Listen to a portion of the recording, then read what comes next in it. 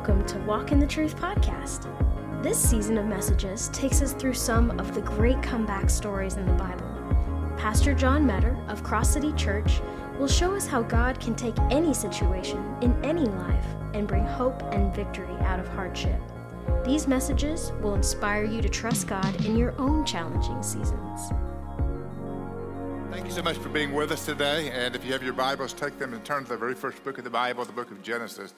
Genesis chapter 50 today, in our God's Not Done With You series. By the way, aren't you glad God's not done with you? Yes. I mean, there are times in life where we wonder if God is finished with us, if he's tired of us, if he's not planning on using us anymore, and that's just never true. God, as long as he gives you breath and life, he's not done with you, and he has an incredible plan for your life. No matter how challenging life is, God's got a plan for you. Today, we're going to be looking at something called the 50-20 principle out of Genesis chapter 50 and also verse 20. It's called the 50-20 principle, and I hope it'll be meaningful to you in these days ahead. Please stand with me as we read God's word together today. Now, this is about the life of Joseph, and really the life of Joseph encompasses 13 chapters out of Genesis, chapter 37 all the way through chapter 50. I thought you might appreciate it if I didn't read all 13 chapters today as we stand together. But I am going to focus on the last few words of Genesis chapter 50, which is kind of the climax of Joseph's life. It's a moment where he's facing his 10 stepbrothers that had betrayed him and really wanted him dead. Most of you know the story of Joseph. The fact that he was the boy that had the favor of his father. He wore a multicolored coat as a result of that. He was a dreamer. He was someone that God gave dreams and visions to, and he spoke those dreams and visions. And one of those had to do with eventually his brothers would bow down before him. And, of course, they resented that, and they did everything they could to get rid of him out of their lives. Joseph's story is a story of a roller coaster, highs and lows in life, comebacks after being absolutely shut out of certain seasons. And now at the end of his life, he's looking at those brothers that have come back to visit him now that he's in a position of power. And he says some very unusual things. And these words are words that I hope will help you see the end goal of your life and what God is going to do with you as well as with Joseph. So here it is in verse 18. The Bible says, then his brothers also came, and as his dreams prophesied, they fell down before him and said, behold, we are your servants. They're there because he can feed them as number 2 in command of all of Egypt, and they are hungry. But Joseph said to them, do not be afraid, for am I in God's place? As for you, you meant evil against me, but God meant it for good in order to bring about this present result to preserve many people alive. Now I'm going to come back and read that verse again right now. As for you, they had betrayed Joseph in every way. They had done unspeakable acts of evil against him. But he said, as for you, you meant it for evil, but God meant it for good in order to bring about this present result to preserve many people alive. So therefore, do not be afraid. I will provide for you and your little ones. And he comforted them and spoke kindly to them. Now Joseph stayed in Egypt, he and his father's household, and Joseph lived 110 years. Now we're going to stop there and go back and pick up his life, but I want you to see where his life is going to end and how God is going to bring him all the way through that. Father, in Jesus' name today, I pray that you'll speak to us from Genesis chapter 50, verse 20, in a way that will let us see life from a very different perspective. And that perspective would be one that you give us through your eyes, through your plans, instead of our hopes and our wishes and our comfort or lack of it. Father, today, bring conviction to our life about our life's journey with you. I ask this in Jesus' name. And everyone said, amen. Please be seated if you would. Now, my favorite Super Bowl is the 2017 Super Bowl. And most of you will recognize right away it doesn't involve the Dallas Cowboys. I mean, the Dallas Cowboys haven't won a Super Bowl in 27 years. They haven't been in a long time. One of my youngest children doesn't even know the Cowboys were ever in the Super Bowl before. Hopefully one day they'll be back. But in 2017, the Atlanta Falcons played the New England Patriots in the Super Bowl. It's called one of the greatest Super Bowl comebacks in all of history, called the greatest in history. And Tom Brady was the quarterback that engineered that comeback with the New England Patriots. The Patriots were down 28-3 at the half and 28-9 going into the fourth quarter. Patriots still hadn't scored a touchdown the whole game going into the fourth quarter. Now, this particular day, my friend Matt Tyson and I were flying to Alaska, and we had a layover in Seattle. It was snowing in Seattle, and of course in Alaska as well. And before we were going to take off, all this timing of this game and this flight took place at about the same time. Now, in retrospect, I have no idea why I was flying on Super Bowl evening. I would rather have been watching the Super Bowl game, but nonetheless, there we were.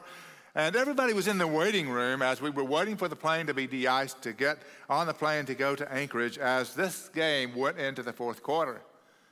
Now, as it went into the fourth quarter, the Patriots started scoring one touchdown after the other, and then all of a sudden, the loudspeaker came on, and we were called to take our flight. So we all got up dutifully. Everybody was complaining and grumbling. Oh no, now we have to take off, which never happens in an airport. And we're standing in line, about to go out, and just at that moment, a final touchdown was scored, and the Patriots tied it up with the Atlanta Falcons.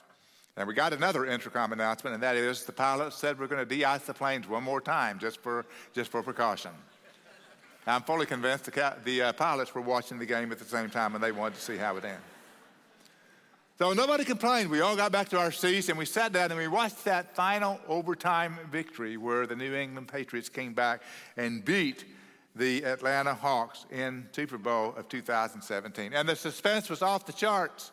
It was off the charts because nobody knew who would win.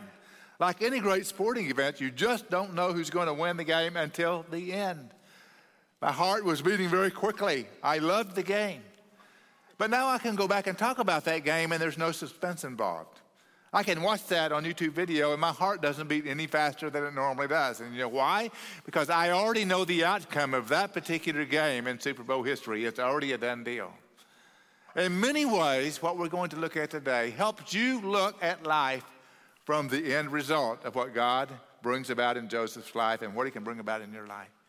Your life will be a whole lot less anxious, a whole lot less panicky, a whole lot less fearful if you knew the Genesis 50-20 principle where this man Joseph is able to look at those brothers that hurt him so bad and say, you meant it for evil, but God meant it for good in my life. And that is the Genesis 50-20 principle.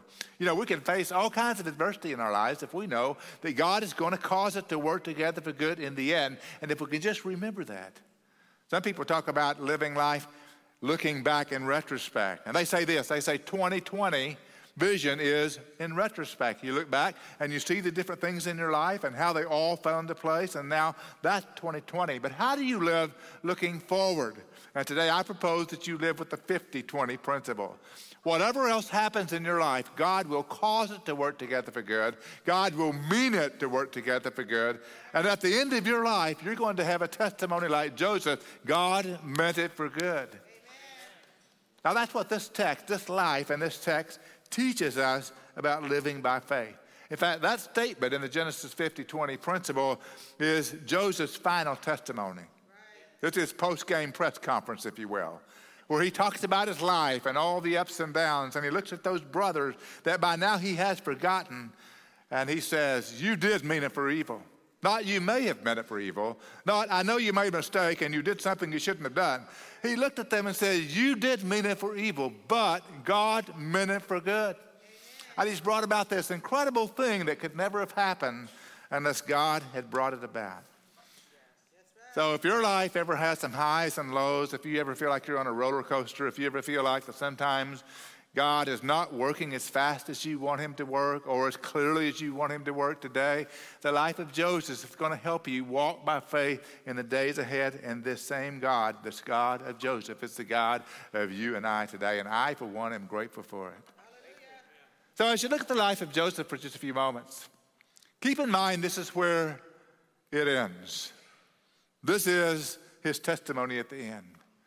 But what about that journey from his beginning and all the things he has to go through? Well, over 13 chapters, you'll find a lot of details about this man named Joseph. But I want to point out just a few of them today because his story is remarkable. First of all, Joseph's story is a story of rejection, a story of rejection. If you go all the way back to chapter 37 and verse 18, the Bible speaks of his brothers, his 10 stepbrothers specifically, who want to put him to death. And you find this verse, they plotted against him to put him to death. I love the Bible because it tells real stories about real lives, and this is a real dysfunctional family. Joseph has 10 stepbrothers, 1 natural brother. His mom dies in giving birth to his younger brother. So all these older 10 stepbrothers are envious of him because of the favor he has with his father. You know Joseph as a man with a many-colored coat. His father gave him that as a sign of favor, as a sign of love, and he wore it everywhere. He probably, as a young boy, wore it obnoxiously, and he bothered his brothers in so many ways. This man also was a dreamer. He had dreams. Some dreams you ought to keep to yourself, and some you ought to tell other people. And one of the ones he told to his brothers were that they would all bow down before him someday, and all this worked together to create quite a home of dysfunction.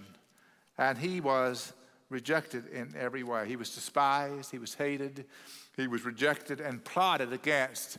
And we read by that verse that we just looked at, chapter 37, verse 18, they plotted against him to put him to death. You know, rejection is very real. How many of you have felt rejection in your life at some point, in some way? Where someone has outright rejected you, maybe because they think you're different, maybe you're not part of the in group, maybe because of something that they see about you, something you've gone through, the way you talk, the way you dress, words you've said in the past. Maybe you're on the receiving end of a bully's action where you're rejected by people because of peer pressure and other things. You've got to keep in mind, at this point, Joseph is only 17 years of age. He's not even the age of a high school senior. He's going through all this as a young boy. Let me just say something to you about rejection and what ultimately happens. It doesn't matter how badly you're rejected or by whom you are rejected. God can always take that rejection and build into your life the special quality that allows you to end up high above what anybody else thinks you can be. What an incredible encouragement we have in the life of Joseph. Let me also say something else about rejection. We rarely know the reasons why we are rejected. Sometimes we're rejected by people that are wounded themselves. Sometimes we're rejected because people are weird themselves. It's not us that are weird, it's they that are weird. We can rarely do anything about their rejection. Nothing that you could do would keep them from rejecting you, in other words. So you shouldn't try to earn people's favor. It never works well. When you try to earn people's favor, that makes them your master. It'll make you do things and say things and be things that you should never be. You were not designed to be. Joseph walked through this rejection in part to show us that we can walk through and get out on the other side without having caved in to the defeat of rejection. And that's a pretty important principle to have. By the time these brothers see Joseph come to check on him, sent by his father to check on them in the field, their rejection for him, their hatred for him is blazing hot. And they want to put him to death. And so that's the line we looked at just a moment ago. And Joseph is about to suffer. Let me tell you, suffering is not an easy path at all. But suffering is really a big part what happens on this planet. Let me tell you, I wish all suffering were over, but that's not this world, that's the next world where all suffering is over. The reason we suffer, the reason we have rejection, the reason we have pain or hardship is not because of something we did or didn't do, but it's because we live in a sinful, broken world filled with people that are far from God. And that's exactly what's happening to Joseph. So keep in mind today that rejection is painful and suffering happens. I had my own battle with rejection as a younger man, but God reminded me I was never, ever rejected by Him. Amen. What an important thing to keep in mind. No matter what people do to you, you are always loved and accepted by your Heavenly Father. Here's a principle here in Joseph's life and this story, and here it is. When all others reject you, God does not, and He is enough. His acceptance of you, His love for you, His plans for you are enough, I promise. You do not need to pursue the acceptance of anybody else. So the story of Joseph is, first of all, a story of rejection. But it moves from rejection to something else, a story of false accusation. Shortly after what we read about, his brothers sell him to Midian traders, and he has to travel walking 12 days behind a group of camels, finally bought by a man named Potiphar, and here his stock rises when everything he does is blessed. And his character is demonstrated in such a huge way. The Bible describes this chapter of his life as Joseph was a successful man. And what's happening is God is blessing Joseph in Potiphar's house. So he's a house servant, but he's being blessed. In fact, everything he touches turns to blessing. And all of a sudden, those bad years of rejection seem to turn a corner for him for just a little while.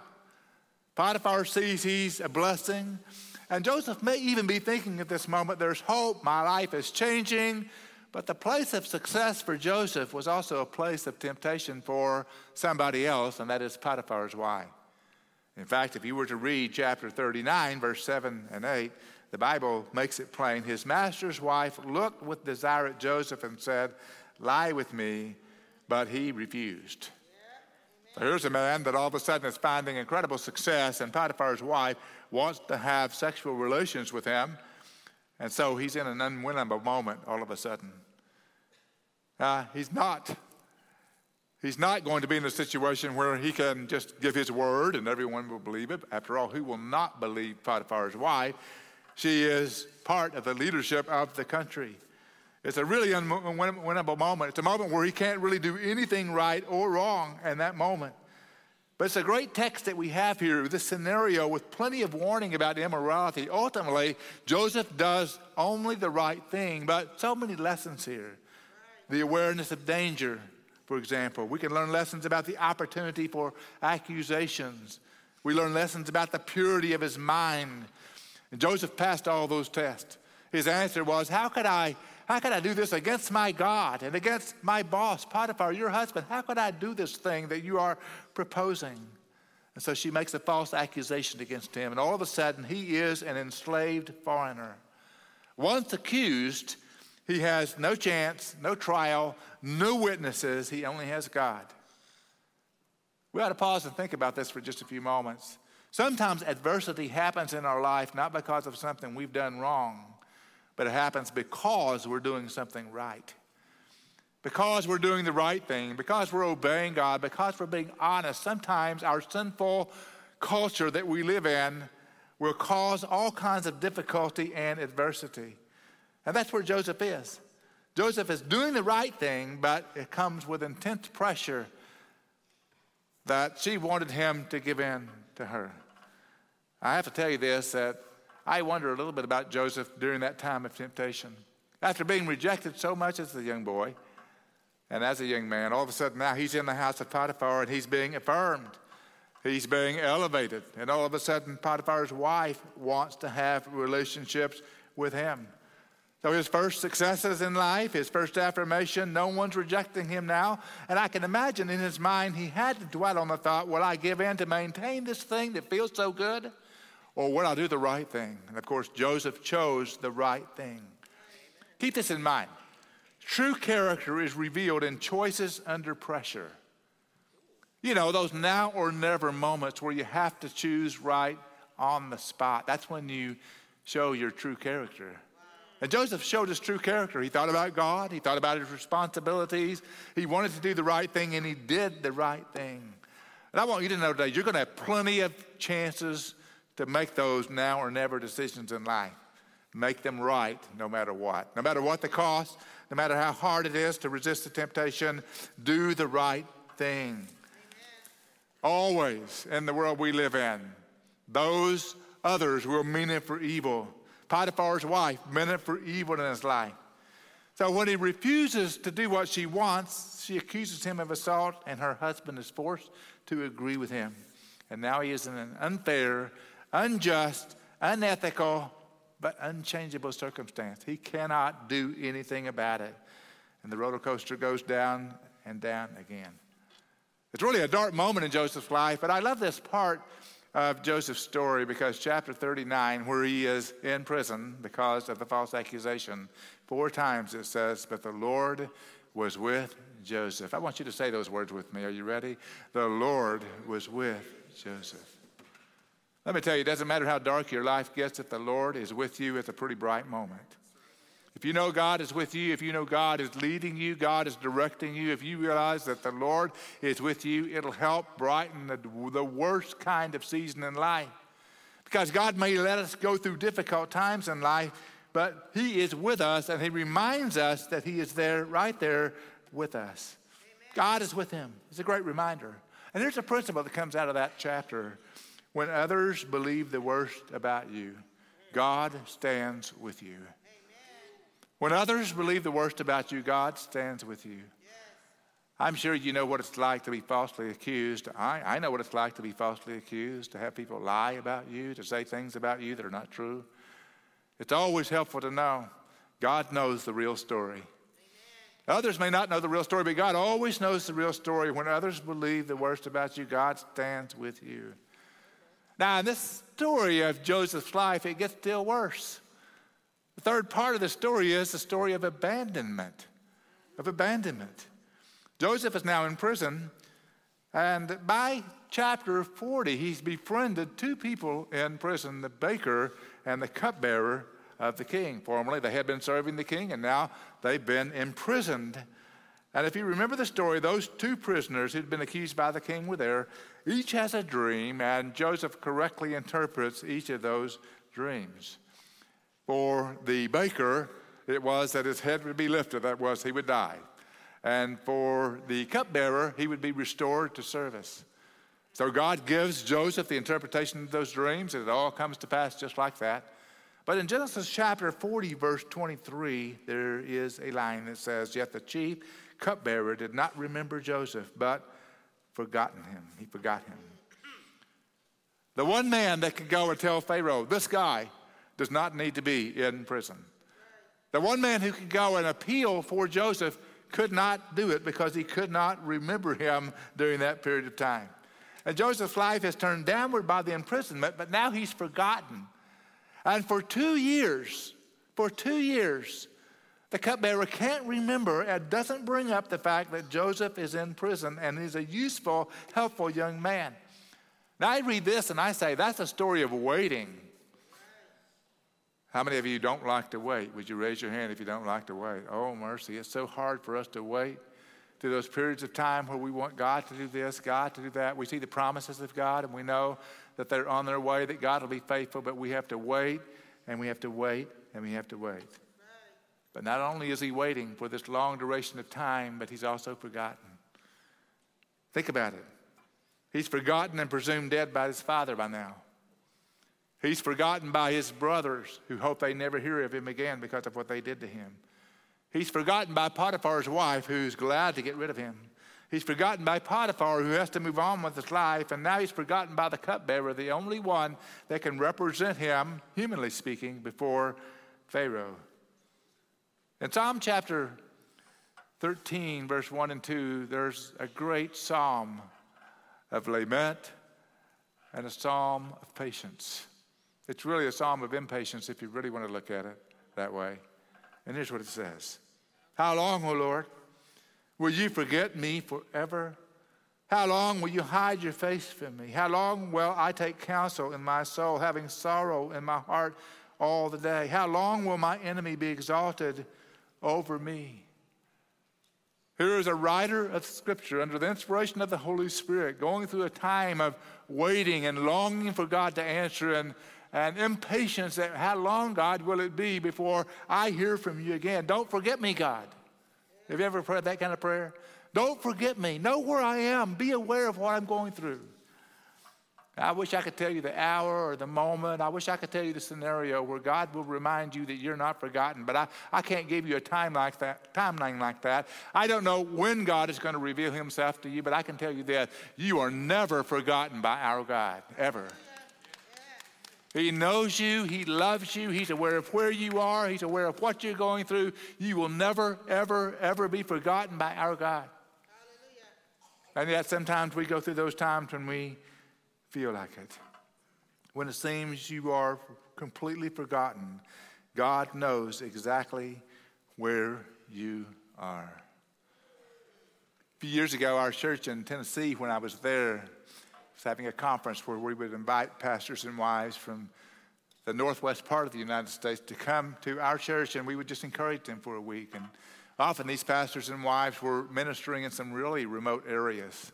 And I can remember one family who came from the inner parts of Wyoming, a beautiful state, but very sparsely populated. And they pastored a church in a very, very small community. And it was a hard-going situation for them. And I remember they were coming just to be refreshed and be healed just a little bit, be prayed for. And towards the end of the week, we were talking to them about their calling and their ministry in Wyoming. And I remember the woman looked at Kim and I as we were talking. And she said, "How did you even find us?" And quite candidly, she said, "Sometimes I wonder if God even knows where we are." Wow. It's such like human nature for us to think that. Sometimes I wonder if God knows where we are. And I assure you today, God does know where you are. And while you're waiting and while you're praying and while you feel forgotten, let me tell you, God is working in your life. He never stops working. He's always doing something in your life. You say, "How can you say that, Pastor?" I say that because the God of Joseph is the God of you. Amen. I say that because he's the same yesterday, today, and forever. Because God never allows suffering without redeeming it in some way. I say that because God declares the end from the beginning. He knows everything that's going to happen. I say that because God causes all things to work together for good, for those who love God, for those who are called according to his purpose. I say it because he takes evil and he turns it into good redeemed. That's just the God we serve. And everywhere you see it in the Bible, that's true. God is not going to let you down. I promise you.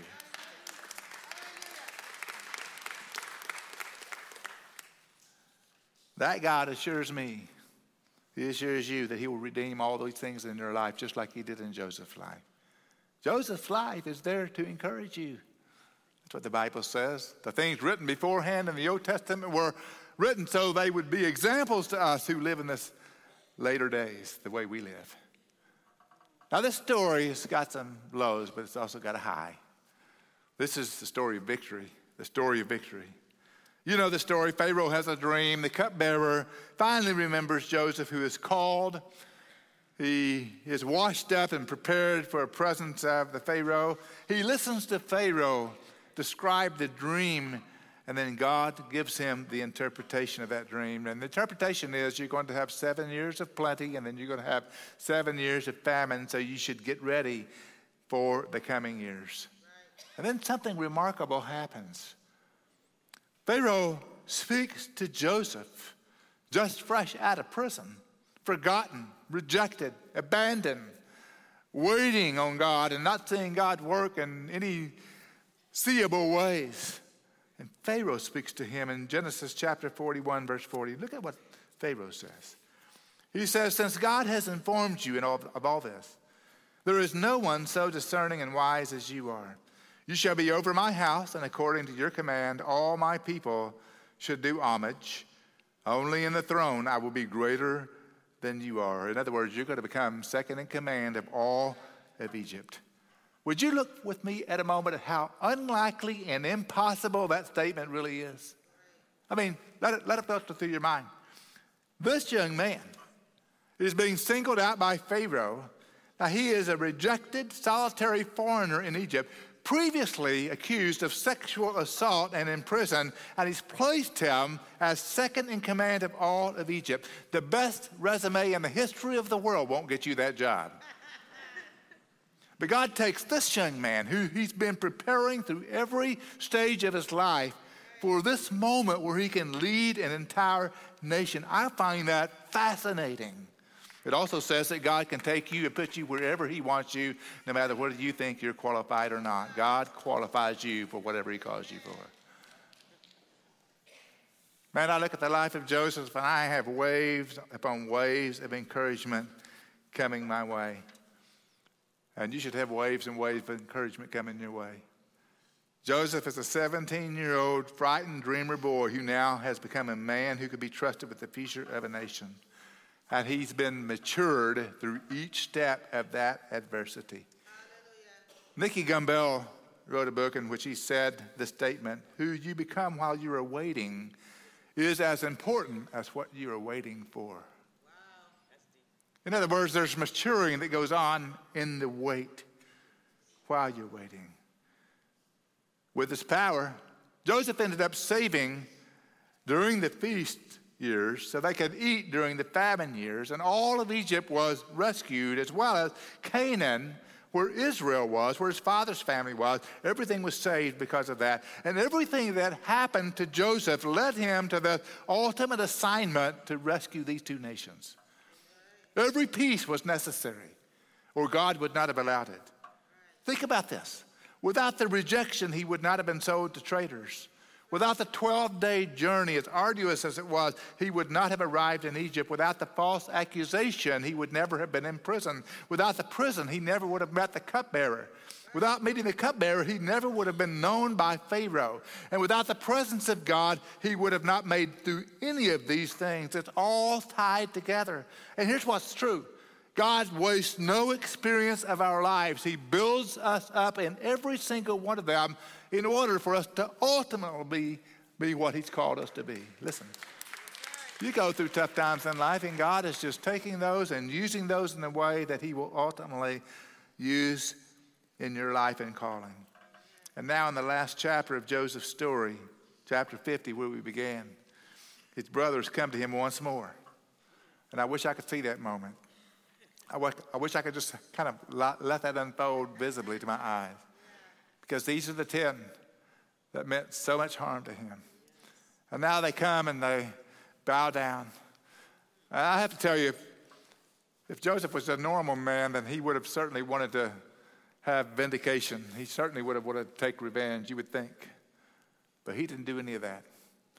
In fact, at this moment, when Joseph speaks to his brothers, I realize the previous 4 chapters are a step-by-step process by which he ultimately forgives each one of them for the evil they've done to him.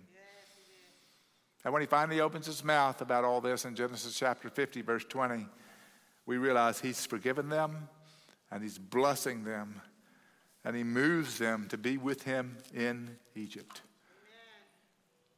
Listen, as amazing as this story is, this family restoration is also amazing because one man stayed faithful to God. He loved in spite of rejection. He endured false accusation. He forgave those who wrote him off and abandoned him. He finished well, and there's only one way to do that, and that is absolute trust in God, in spite of being in a place where nothing makes sense. I'm just going to tell you today, you're going to be in some places in life where nothing makes sense to you. And you're going to have to trust when nothing makes sense. You don't find that your faith grows when everything makes sense, when you have an easy life, when you get everything you want. Nobody comes through those kinds of seasons saying, I learned so much, because you didn't. You learn a lot when things don't go your way, when challenges are bigger than you are. When the adversity is overwhelming, that's when you learn to trust in God in a huge way. So in the end, we just trust. We trust when it doesn't make sense, when it doesn't look like he's in control.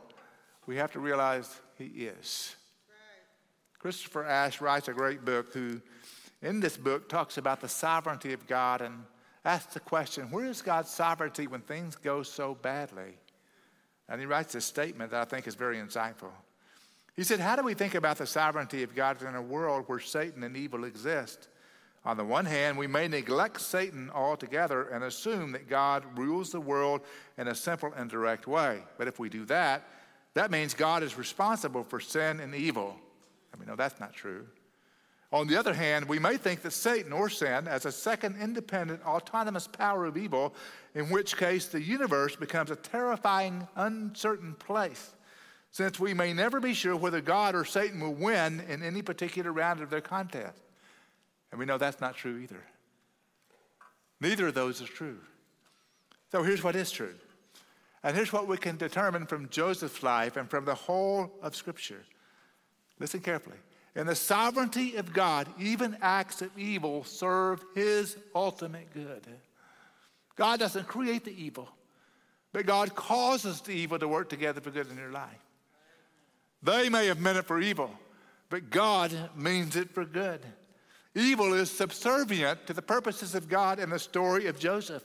But just jump over to another book, the book of Job, and you'll see that even Satan is subservient to the purposes of God in the book of Job. And here's the key. Live as though this is true. And you're living by faith in a God that's greater than our world, greater than our circumstances, greater than what we can make sense of. That's the God that we want to serve right there. The God of Joseph, the God of Abraham, Isaac, and Jacob, the God who sent his son Jesus Christ for us. So as you filter these things through your mind, go back to Genesis chapter 50:20, where the principle is. As for you, you meant evil against me, but God meant it for good in order to bring about this present result to preserve many people alive. And if you want to get into the New Testament with this, go to Romans 8:28. And we know that God causes all things to work together for good for those who love God, to those who are the called according to his purpose. Kim and I have friends that have been in a roller coaster kind of life. They're great people. They love God. But if you go back and kind of detail the timeline of their life, it goes way above normal and then way below normal, and up and down and up and down. Sometimes they face things that are mind-boggling, unexpected, coming out of left field. And still, they stay focused on God. Today, they're living a life that I think is a good life, that they have peace, they have a future. But they would say, if you ask them, how did you make it through all those roller coaster periods of life where nothing makes sense? And they would say, only God. Only God could help us. Only God could get us through. An absolute trust in the God of the universe. And that's how you and I make it through as well. Through good times and tough times, we make it through with an absolute trust in our Heavenly Father.